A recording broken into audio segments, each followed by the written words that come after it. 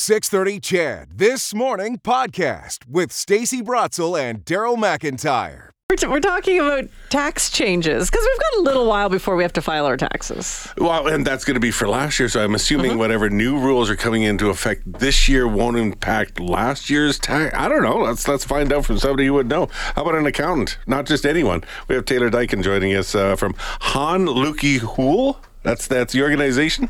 Yep. Perfect. Welcome. Now, you have the job of proving to all people that accountants are fun, fascinating, and entertaining. You ready for that? I'll try to do the best I can. No, you don't, Taylor. That's a lot of weight on your shoulders. No pressure. Let's talk about some tax changes that come into effect this year. Are there significant changes? There are somewhat significant changes for the 2024 tax year. One notable change that's currently in consultation is that short-term rental property owners may be hit with a bigger tax bill for 2024. Now, who's levying this? Is this federal tax, provincial tax, municipal?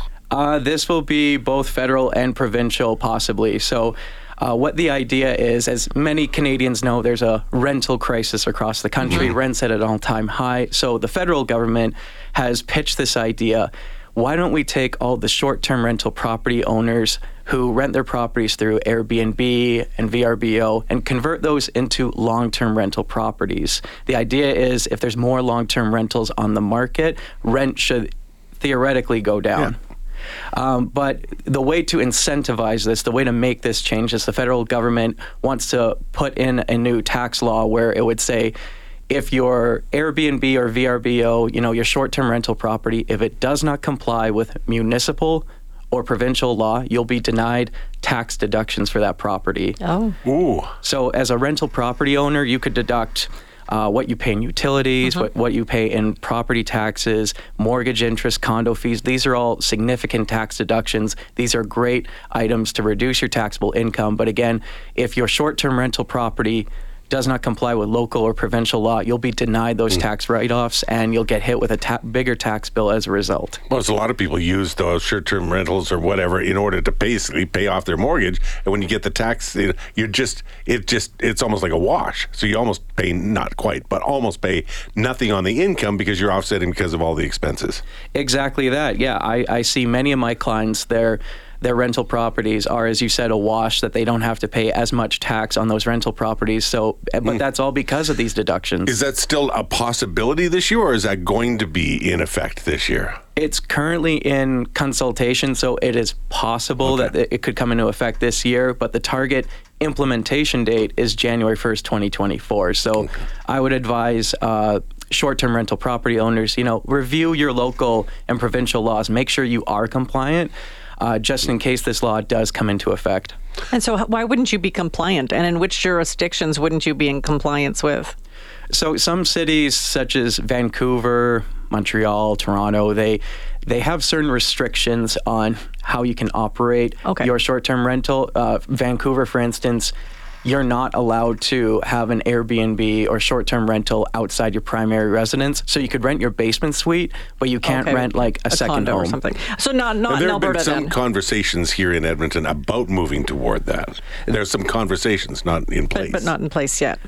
Yes, there are some conversations. I understand Edmonton City Council has been talking about that, but I do know that to operate a short-term rental in Edmonton, any property, you need a license for each property issued by the City of Edmonton. So I would imagine if you rented an Airbnb, you don't have that license, and if this law were to come into effect, you would probably be hit with this penalty. Yeah. All right. Well, most people don't have a short-term rental property. That's true. So let's talk about everyone else. What about tax changes for people who are maybe in a lower tax bracket?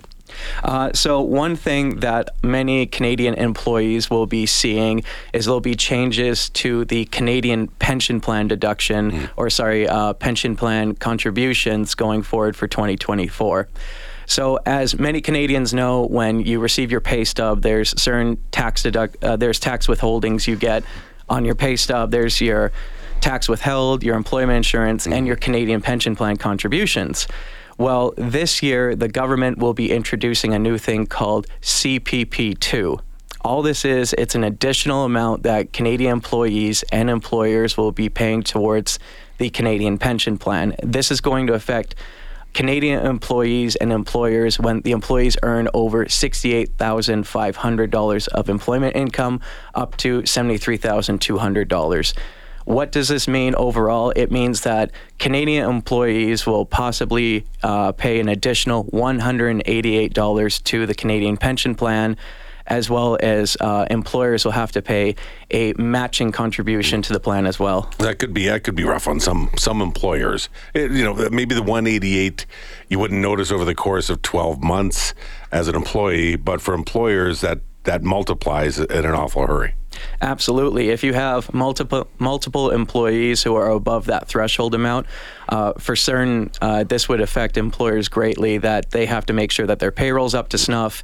And yes, it'll be possibly a big cash hit for employers to make sure that they're making this additional CPP contribution amount.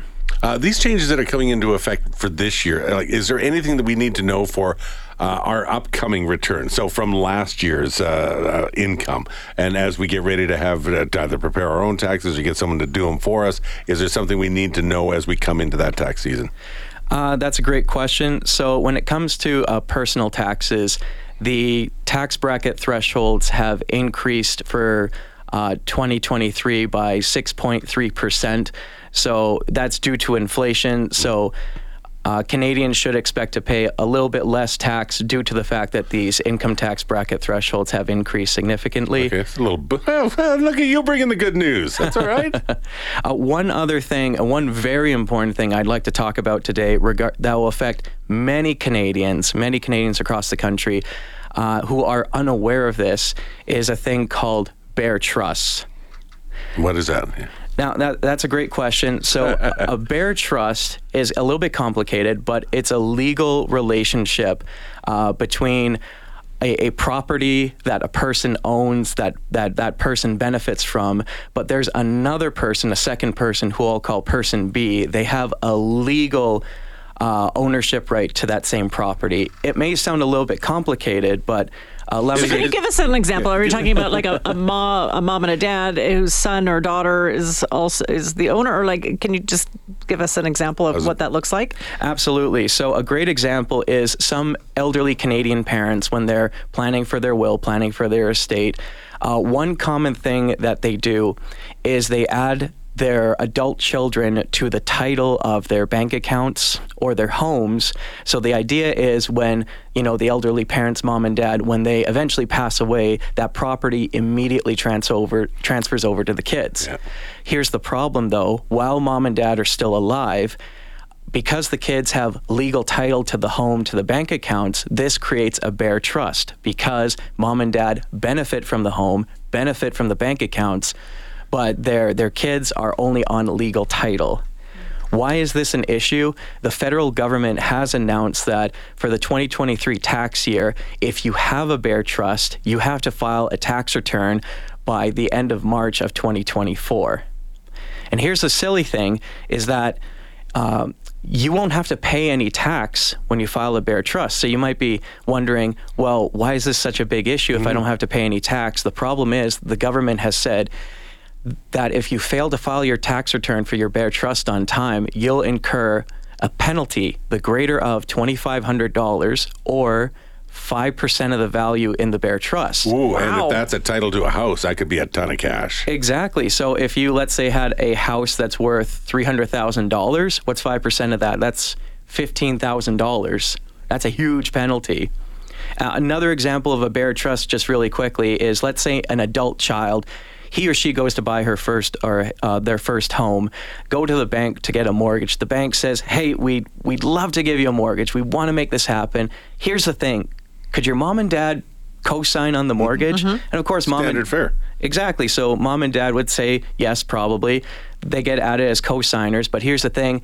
The adult child now owns that home. They live in that home. They benefit from that home. Mom and dad are on legal title of that property now.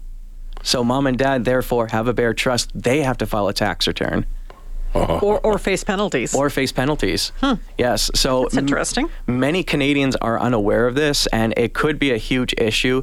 And the federal government is aware that many Canadians are unaware of this. So they said for the first year, for 2023 only, and only for Bear Trusts, they'll waive the penalty if you file late, but if you knew you had to file a penalty and you purposely did not file if you knew that you had to file a tax return and you knowingly did not file it on time, then you could still be hit with the penalty. Wow. Yeah. All right. Well, good to know. Thank you so much for joining us. How do we get around that? Sorry. Oh, sorry. I want to get around that. It's 7:17, so we just do want to tell people that if they were waiting for their clue for the 10K Jetaway, we'll have that clue coming up in probably about 5 minutes. So just a heads up. I know that Daryl has another question of Taylor here, but just if you are trying, I know that it's 7:17, so we want to make sure that we just tell you in 5 minutes we're going to give you that clue so you can jet away with 10K. All right, Daryl, ask your question. We mentioned at least a 7:17, and yeah, it's coming in a hurry. How do we get around it really quick, Taylor? How do you get around it? I would advise that you go talk to a legal professional about trying to get whoever's on legal title, try to get them off legal title so that you no longer have a Bear Trust. But if you had a Bear Trust for 2023, you'll have to file it at this point because 2023 has gone by. But you could still maybe get out of filing a Bear Trust for 2024 if you get whoever's on legal title off the legal title. That's all I wanted to know. All right. Finding ways. Thanks so much, Taylor. I appreciate your time. Pleasure to be here. All right, good. Tyler Dakin is a senior manager of tax at Hahn Lukey Hoyle.